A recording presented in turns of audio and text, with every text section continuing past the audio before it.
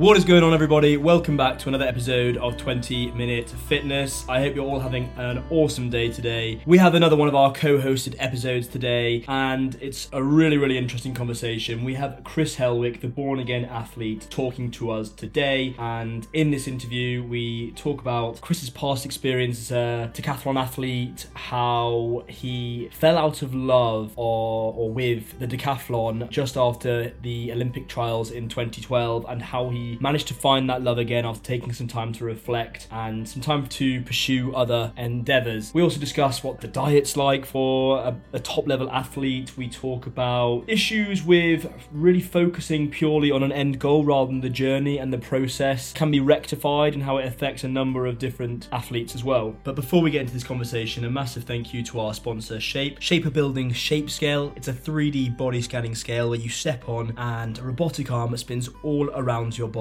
capturing all sorts of body data. And then via the Shape app, you'll be able to see a photorealistic 3D avatar of your body. So you'll be able to see it from all different angles, see where you're making progress, which you previously couldn't see before. And you'll also be able to get the data, the body fat percentages, the lean muscle mass, the muscle girth measurements. So it really does make Shape Scale a truly comprehensive fitness tracker, giving you both the ability to visualize your progress and also see the data. So definitely check it out while it's still on pre-order at shapescale.com. But now let's get into the conversation with a born-again athlete.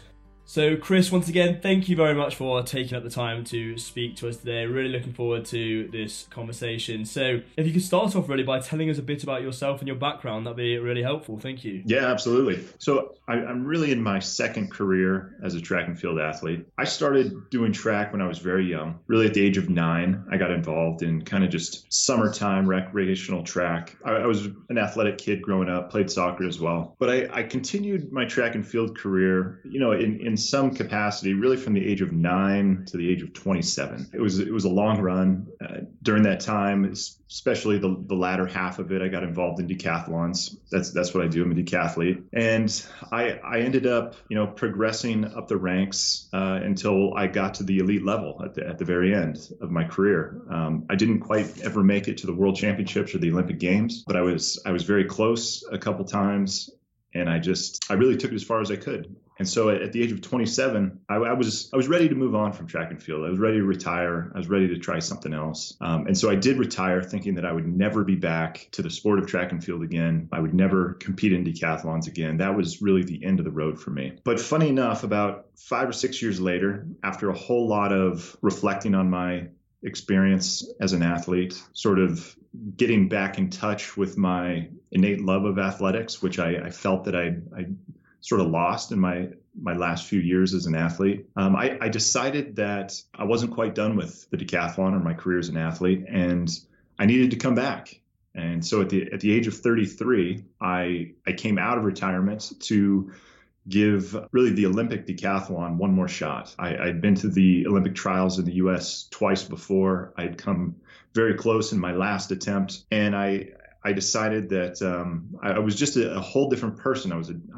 I looked at the sport differently. I appreciated it differently. I had matured as an athlete in terms of how I trained. And so I've decided that for one last go, I'm going to, amass all this wisdom and perspective that I've gained over the last few years and give the Olympic decathlon one more go in 2020. How intensive was your training? I'd be really interested to know what your training schedule was like when you were training for that 2012 Olympic trial, and just to really put it in perspective for the listeners, how much time was being absorbed by athletics, and then we can really move on to just discussing. There's some other elements there I wanted to touch on, like obviously there's parallels that I see between the mental approach that must be required to be a top level athlete and also having to start your own business with the amount of focus that must go into that. Yeah. So training for the 2012 Olympics, my training schedule was more or less like 4 to 5 hours a day, a single block of training. And that included, getting to the track, warming up,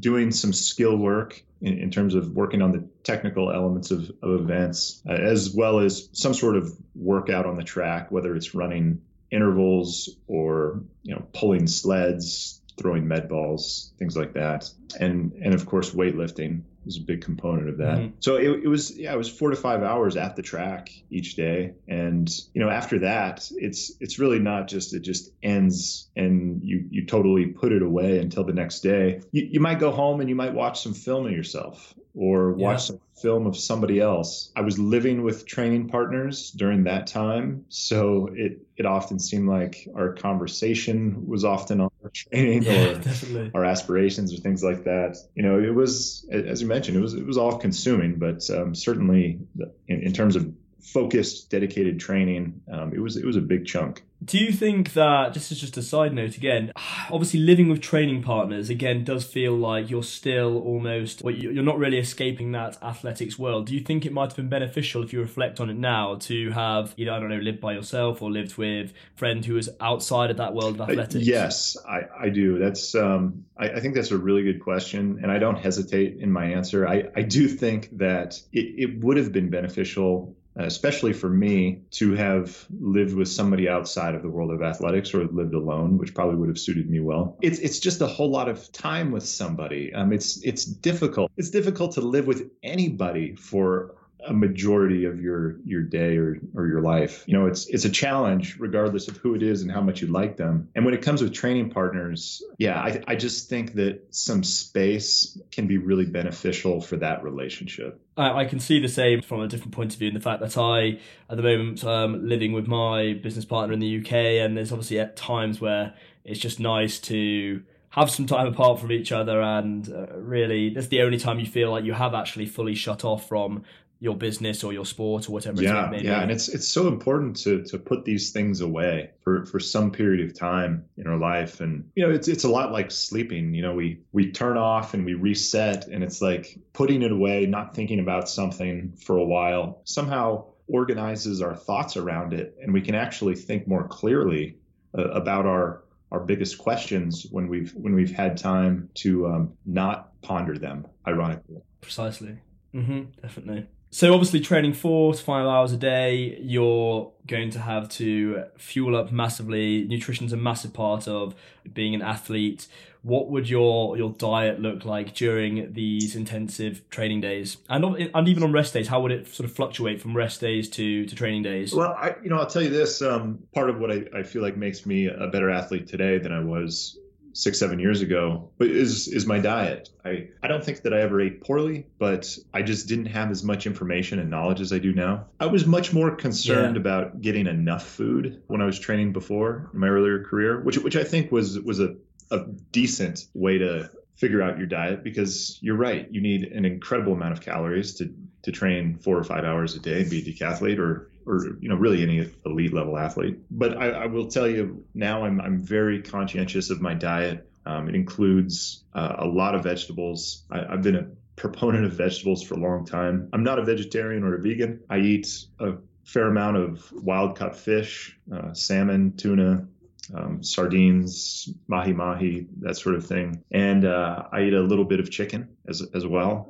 But generally, I steer clear of beef and pork. But the reason for that really is that I try to steer clear of foods that are prone to cause like chronic inflammation. So I also steer clear of processed carbohydrates and sugar, and actually coffee as well. That is very particular to me. There are people who do really well on coffee and even large amounts of it, but I'm just really sensitive to caffeine, so I stick with green tea. Yeah. Is the diuretic aspect of caffeine obviously quite important to you as well? Just that you need so much more. I mean, you need to stay hydrated when you're drinking a lot of caffeine. You're absolutely right. I think, it's like when I have a cup of coffee, I got to make sure to drink like 3 glasses of water afterwards. I could really, there's so much that I could say about the things I eat and the things that I put in my body. But, to really hit the high notes, it's like I got to be eating a lot. It's, can't always wait till you're just hungry or peckish to eat something. You got to be, I'm very regimented about it. I sort of eat the same thing for breakfast every day and similar for lunch and a pretty wide variety for dinner. But, it's sort of an element of training all of its own. And I think it's very important.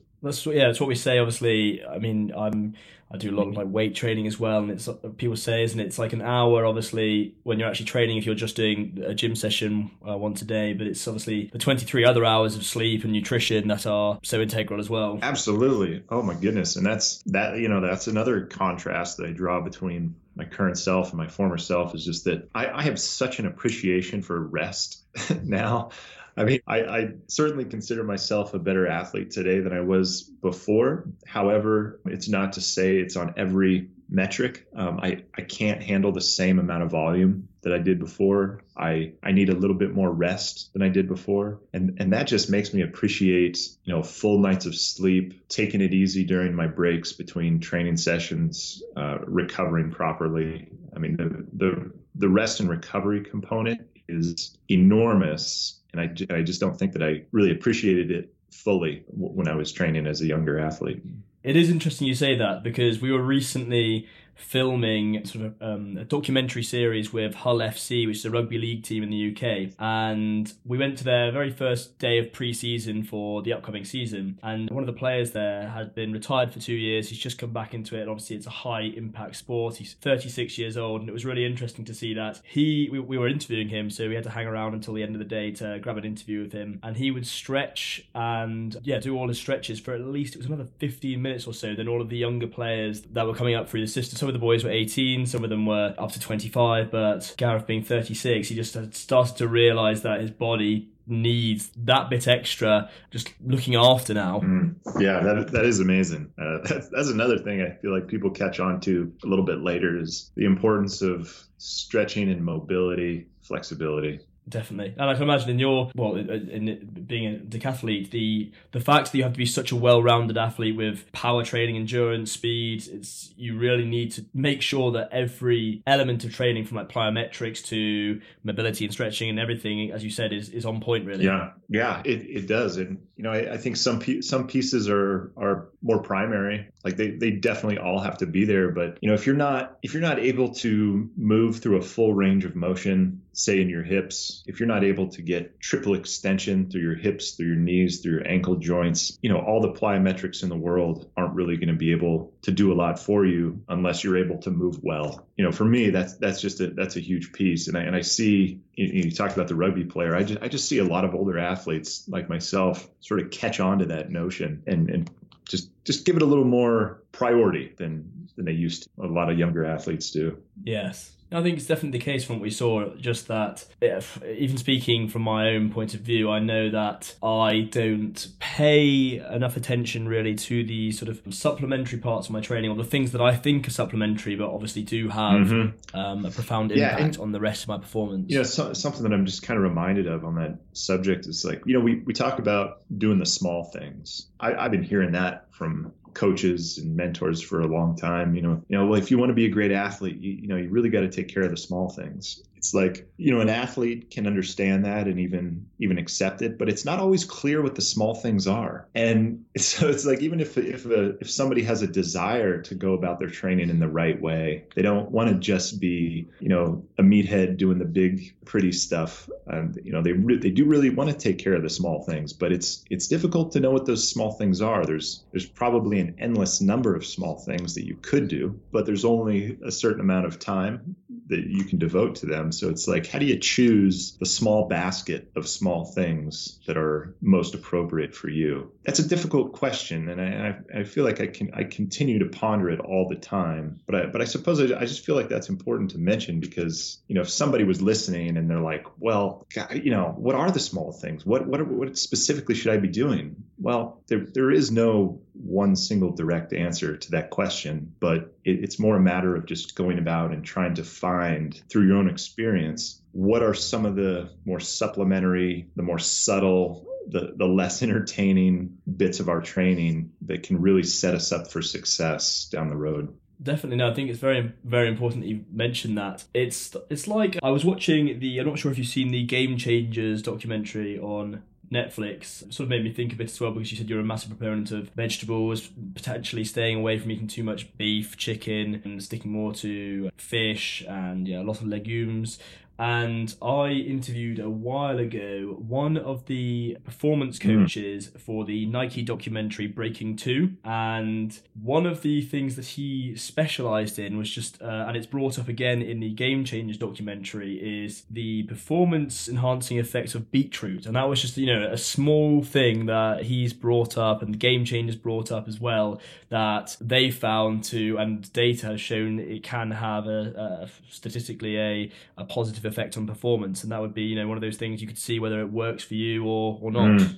Yeah, that is very interesting. I think when I watched Game Changers, that was like the first time I'd heard about beetroot being a specific performance enhancer. Yeah, I know. And I found it interesting, obviously, that you've almost naturally, again, before chronic inflammation, you said stayed away from eating too much beef and chicken. But obviously the amount of people we're hearing now from the media and just even first person me hearing from my friends that are actually deciding to limit the amounts of beef and chicken and lamb and those types of meats from the evidence in Game Changers is just quite amazing, really, just to see the impact it's had already. I would agree. I feel like the response from that documentary was pretty unbelievable. Like I was one of the last people in my circle to watch it. I know. And I just had so many people coming up to me like, you have to watch this, and it seemed like they were very readily convinced. I have to say, due to that, the fact that I had all of these people who I feel like are very shrewd and skeptical people came up to me just like unequivocally, you got to watch this. It's it's a game changer, basically. I went in with a fair amount of skepticism myself and just tried to watch it with as objective eye as I could. And I don't want to turn it into a review of Game Changers, but I definitely don't disagree with the idea that like less meat and dairy is going to have a positive effect on your health and performance. But I guess the lens that I view diet through is more in terms of like what's causing inflammation in my body, what's not, and also what's causing my blood sugar to oscillate and what's not. Because I feel like having a steady blood sugar is a really key component of maintaining my energy throughout the day. Yes, definitely. Again, we won't. I'll move off Game Changers very shortly, but I just thought it's interesting to say that I haven't listened to it yet. But Joe Rogan, he has a new podcast episode with Chris Kresser, and the whole episode is, I think, on debunking the Game Changers documentary, and obviously sort of vying for the other side, that meat's still important. So it'll be interesting to see the response that has, and if because obviously you can always pull up have a new documentary that only talks about people who've had success if they've been on a meat-based diet or a high meat-based diet. So it'll be interesting to see the response from it. Yeah, that will be very interesting. I'd definitely watch that. And you're right. Like, nutrition is so individualized. Like, there's just no magic bullet, in my opinion. I know, unfortunately. So I wanted to go back to what I sort of brought up earlier. You started your own business in this 6-year off period, and obviously this starting your own business, as many people will know, is a complex, tiring, frustrating process, very challenging. So do you think that being a top level athlete has almost the mental preparation you needed almost helped you get ready to start your own business? Were there parallels between the mental aspect of both? Yeah, there really were. I felt like there were some major parallels, and that training for something like decathlon like prepared me really well, at least for the sort of work ethic and work intensity that was required to start a business. Because you're absolutely right. It was no picnic like ever. I mean, it was long hours for little pay, punctuated by moments of jubilation, after some little breakthrough. But right after that, it's back to work. Yeah, the little wins, yeah. But I really did. And it was interesting because I ran that business I did it with a partner, but he and I ran it for 5 years in total before I got out of it and he took over the whole thing. But it was like the first 2 years for me were the most exciting and the most enjoyable. I really enjoyed the process of just trying to get something going from scratch. I mean, me and my business partner, we bootstrapped this thing. So it was really from the ground up. There was no major investors, no frills. It was those first 2 years that were really fun. It was the building process, frankly, the uncertainty, the kind of stress to it. I somehow really got off on that. But it was it was right around the 2.5 year mark when revenues started to smooth out, expansions were coming to a close, and the future of our business was just looking a lot more certain, that I actually began to lose interest. I mean, getting to your initial question, I felt like the way that I trained for the decathlon, which was so long term. I mean, decathlons, for those who don't know, you compete in 3 to 4 of these a year. They're very demanding, so you can't just be doing them every weekend throughout the year. You do 3 to 4 during the summertime, which is the track and field season,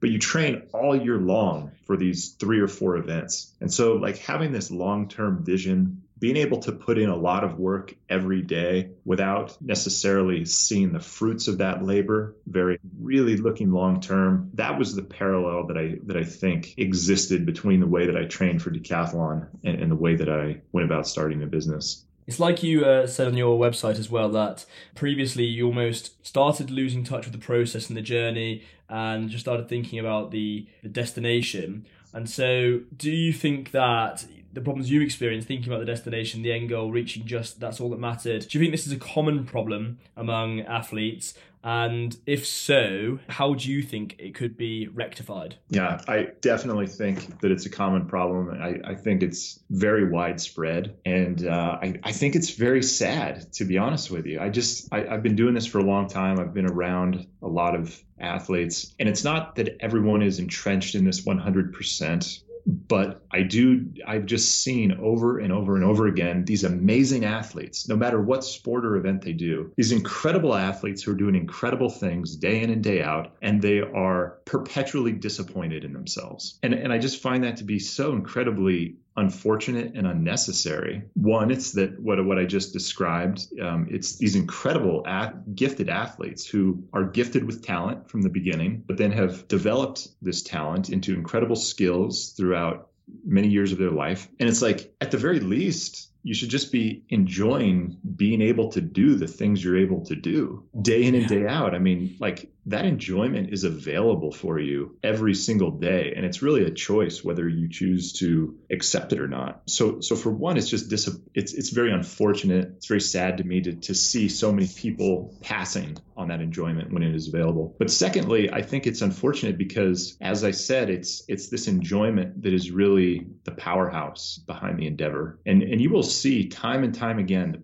the people who show up to the big meets and do really well, they have an excitement about them in what they're doing. They're having fun out there. And I just feel like that sense of pleasure, the intrinsic satisfaction that we get out of something is really what allows us to move into those places of greatness. You've got to be able to lose yourself in order to move into those places. Now, what can be done about this? It's a difficult thing because, throughout the structure of sports, even from the very beginning as little kids, we are explicitly and implicitly encouraged to think about results. I mean, they're a fundamental part of the game. We honor winners. We celebrate winners. There's just so much focus and attention from society in general put on winning and winners that it's hard to bring it into a more healthier perspective. It's not that winning isn't important. Winning is the point of the game, but you have to realize that the point of the game isn't equal to your self-worth. It's merely a shared objective between opponents. I really believe that it's got to start from a young age with athletes. I think it's probably difficult to grab an athlete in the prime of their career, say in university or just out, and be like, hey, you've got to really change your perspective on this, and you've got to start enjoying what you're doing in order to be really good at it. I think that's going to be hard. But if there was more sort of like athletic education from a young age, and coaches bought into the idea, that's probably a big part of it, is getting young coaches to really buy into this idea. But if athletes were taught at a young age just some of these important lessons and reminded of them throughout their upbringing, I mean, I feel like that's really the time to ingrain a healthier perspective on athletics and just teach young athletes to appreciate their athleticism no matter what the outcome of their contest is. I definitely agree with you there that it does need to start from a young age. And it's also, I'm not sure exactly what could be done throughout, but I definitely can see, as you said, that winning or progressing or just being at the pinnacle is just obviously a lot of, or it really consumes an athlete. One of my friends plays professional rugby in the UK and he's only 23. And obviously we have in the UK the Premiership Rugby League and the Championship being one below the Premiership. And he has been in the Premiership now for going on 3 years and never quite broken into the Premiership. And I think that's almost stained his, not necessarily his opinion on his ability in himself, but it's just made him feel more like it is his job because he's never reached that next stage. And so he's now undertaking law school and he thinks he's potentially thinking about a career change at some stage. So I think that wouldn't be the case necessarily if there was something that was reminding him of how much he loves the sport. Yeah. It's like, what did he get into it in the first place for? Yeah, it's almost like getting back in touch with that childlike mentality. I would imagine that your friend is in his current position. It's financially sustainable. I mean, he's earning a living doing it. Yeah. I mean, if what you're doing is financially viable, which is a big part of it. Like, that's just how the world works. It's ends have to meet. But if it's financially viable and you're enjoying it, you feel like you can continue to grow as a person, as an athlete through it. What's incredible is like, that is the fantasy that so many non-athletes have throughout the world. Like, to imagine being in your friend's position is just, it would be beyond the greatest dream for so many people. And yet I was in a similar position. I was a high performing decathlete. I just wasn't where I wanted to be. And it was, I was ready to get out of it. I wasn't having fun and I wasn't enjoying it. When so many people look at that from the outside in and think, God, what an incredible opportunity. Like, what an incredible gift Chris had to live for 4 or 5 years to training to be a decathlete. Like, what a dream that would be. It's unfortunate. I sat there and I was just in perpetual discontent the whole time because I wasn't an Olympian. Yeah, I mean, no one obviously, I presume at the time you'd have friends who were still, as you said, saying you're living the dream, and obviously you might have been thinking something entirely different throughout. Yeah, right, exactly. And, going back to your other question, it's like, how do you prevent that from happening? How do you transport the outsider's perspective? Such an incredible level of appreciation for the opportunity. How do you plant that into the athlete so that however their athletic journey ends, they were grateful for it and really appreciated what there was to appreciate while it was happening? Difficult indeed, yes. I think it's great that you're telling your story. I think that's, it's a start, isn't it? That you've managed, I'm sure a lot of athletes will be in your position, but even now, if they're listening to this, that they're starting to lose touch with it. And you obviously, through your experiences, have managed to re-find what it is that makes you fall in love with being an athlete. So I think the more people hear stories from athletes like yourself, and if you give seminars and even workshops in the future, that there's all the potential that you'll help other people sort of fall back in love with their identity. Yeah. Yes, I hope so. So how is your training now then? You've been through, you've come back out, you have this new perspective. How is your training different, or how's it differing from what you were doing in 2012? I sort of read about that you've been talking a lot about there's been imbalances because you've been repeating the same movements obviously over and over with the same muscles. So there's a lot of imbalances and asymmetry. So what are you doing differently to correct these imbalances, and how is that going to help you prepare for the next Olympic trial? That really is a big piece. It was another one of the major realizations that I had after I retired, more on the physiological side rather than the psychological side, was just how the repetitive nature of track and field can really wedge your body into a very imbalanced state. As a decathlete, I was jumping off the same foot in all of the jumping events. I was, of course, throwing the shot put, the discus, and the javelin with my same arm over and over again, and not doing any work to try to balance out the equation from right to left. It just never occurred to me, I guess. I don't really know. I was like sort of vaguely aware of some of these imbalances while I was training, but I just didn't have the mind to stop and be like, okay, I've got to do something about this. But once I retired, I realized that I had some really significant imbalances, and that going back to something that I said before, it really limited my range of motion and my mobility and my flexibility. And it was just a big limitation on my ability to compete and perform. So for one, it's amazing what just rest can do. The fact that I stopped training every day, I stopped doing so many jumps and so many throws with the same leg and the same arm. And I started to do just more general exercise that was far easier on the body. That alone had some correcting mechanism to it. But I've also been very specific lately about making sure that I'm maintaining balance in my body. One of the ways that I do that, something simple that I recommend to virtually everybody, no matter who they are or what they do, is yoga. I'm not like a huge yogi. I'm not incredibly gifted or knowledgeable in yoga, but it's something that I aim to do twice a week for 20 to 30 minutes. And I just find that like every time I do yoga, I ask myself, like, why aren't I doing more of this? It's just something that I find to be so incredibly beneficial for balance, symmetry, and mobility. I also do some very specific exercises that are aimed at balancing an athlete's body. So, I mean, yoga is something that virtually anybody can do, as I said, no matter what age or ability they're at. But I do some exercises that are specifically geared towards maximizing range of motion and creating balance and symmetry for competing athletes, people who work their bodies really hard. I actually use a system called Power Core 360. It's actually an incredible system that basically just sort of like elastic bands. You've got hip harnesses, you've got shoulder harnesses, and the idea is to just work your body in the opposite ways that you typically do in your training. So without getting into anything too specific, if I'm throwing with my right arm over and over again, I use the Power Core 360 system to essentially reset my muscles and my nervous system. Because when you're throwing with your right arm, you've got some muscles that are working to accelerate your arm, and you've got other muscles that are working to decelerate it at the end. And this system that I use is just meant to flip that on its head. And so you're using the muscles in the opposite way. And it's just a good way to keep yourself in balance.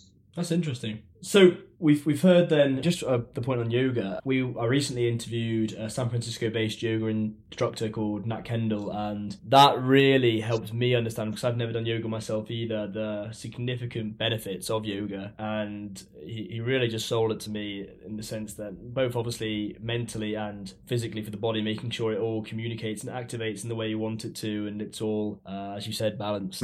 That's interesting. Was it an athletic performance standpoint or just in general? In general, really, just centered, really, the whole conversation was centered around physical and mental benefits of yoga, to be honest. I see. But it was, it was very, very interesting. I've never had such an in-depth conversation really about the benefits from someone, from a personal point of view. Mm-hmm.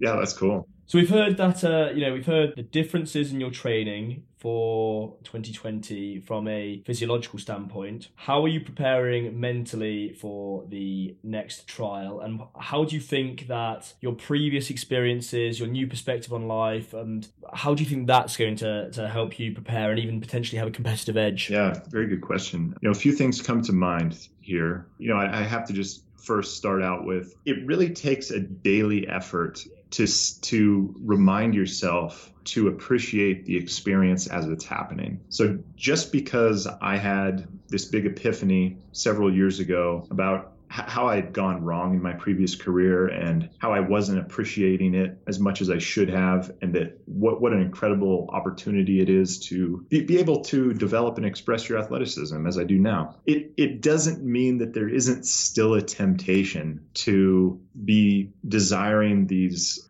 things of status and wanting to be an Olympian. And like when I tell my story, the way that it has to be framed is like, oh, I'm training to be an Olympian. And of course that's true, but the whole thing, this whole project that I'm doing, it isn't going to be labeled a success or a failure based on whether or not I get into the Olympics. It's really going to be a success or failure based on how I conduct it day in and day out. So I will just say that the temptation is always there to revert back to those mindsets where we want that status. We want to satisfy our egos with reaching the pinnacle of our sport. So for one, I'm very cognizant of being grateful for the experience on a daily basis, and I think that that's super important.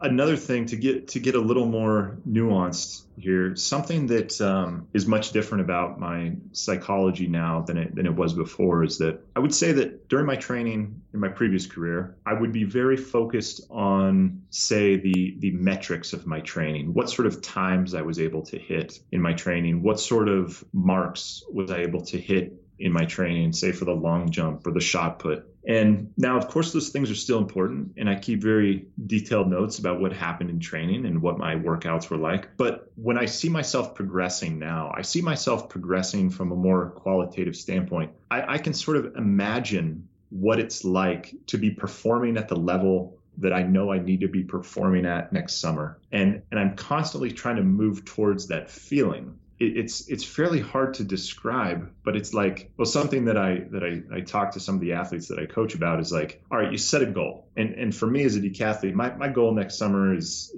8,300. And you can have a goal in every single event, of course. But all right, you have a goal of 8,300, and it's common, like as a decathlete, all right, you want to score 8,300. What are the individual marks that you need to hit in each of the events in order to reach that score? Well, I might say, you want to score 8,300. What does it feel like from a physical standpoint and a mental standpoint to go out on the track and be able to score 8,300? What sort of, when you imagine yourself doing this, scoring 8,300 points, what does it feel like to run that fast? What does it feel like to be that explosive and be able to jump that high? I feel like the more vividly we can imagine ourselves doing the things that we want to do, the easier it is for us to move into those realities. It's much more like visualization, but this is just a continual focus on precisely how you want to feel when you're going to be at your best.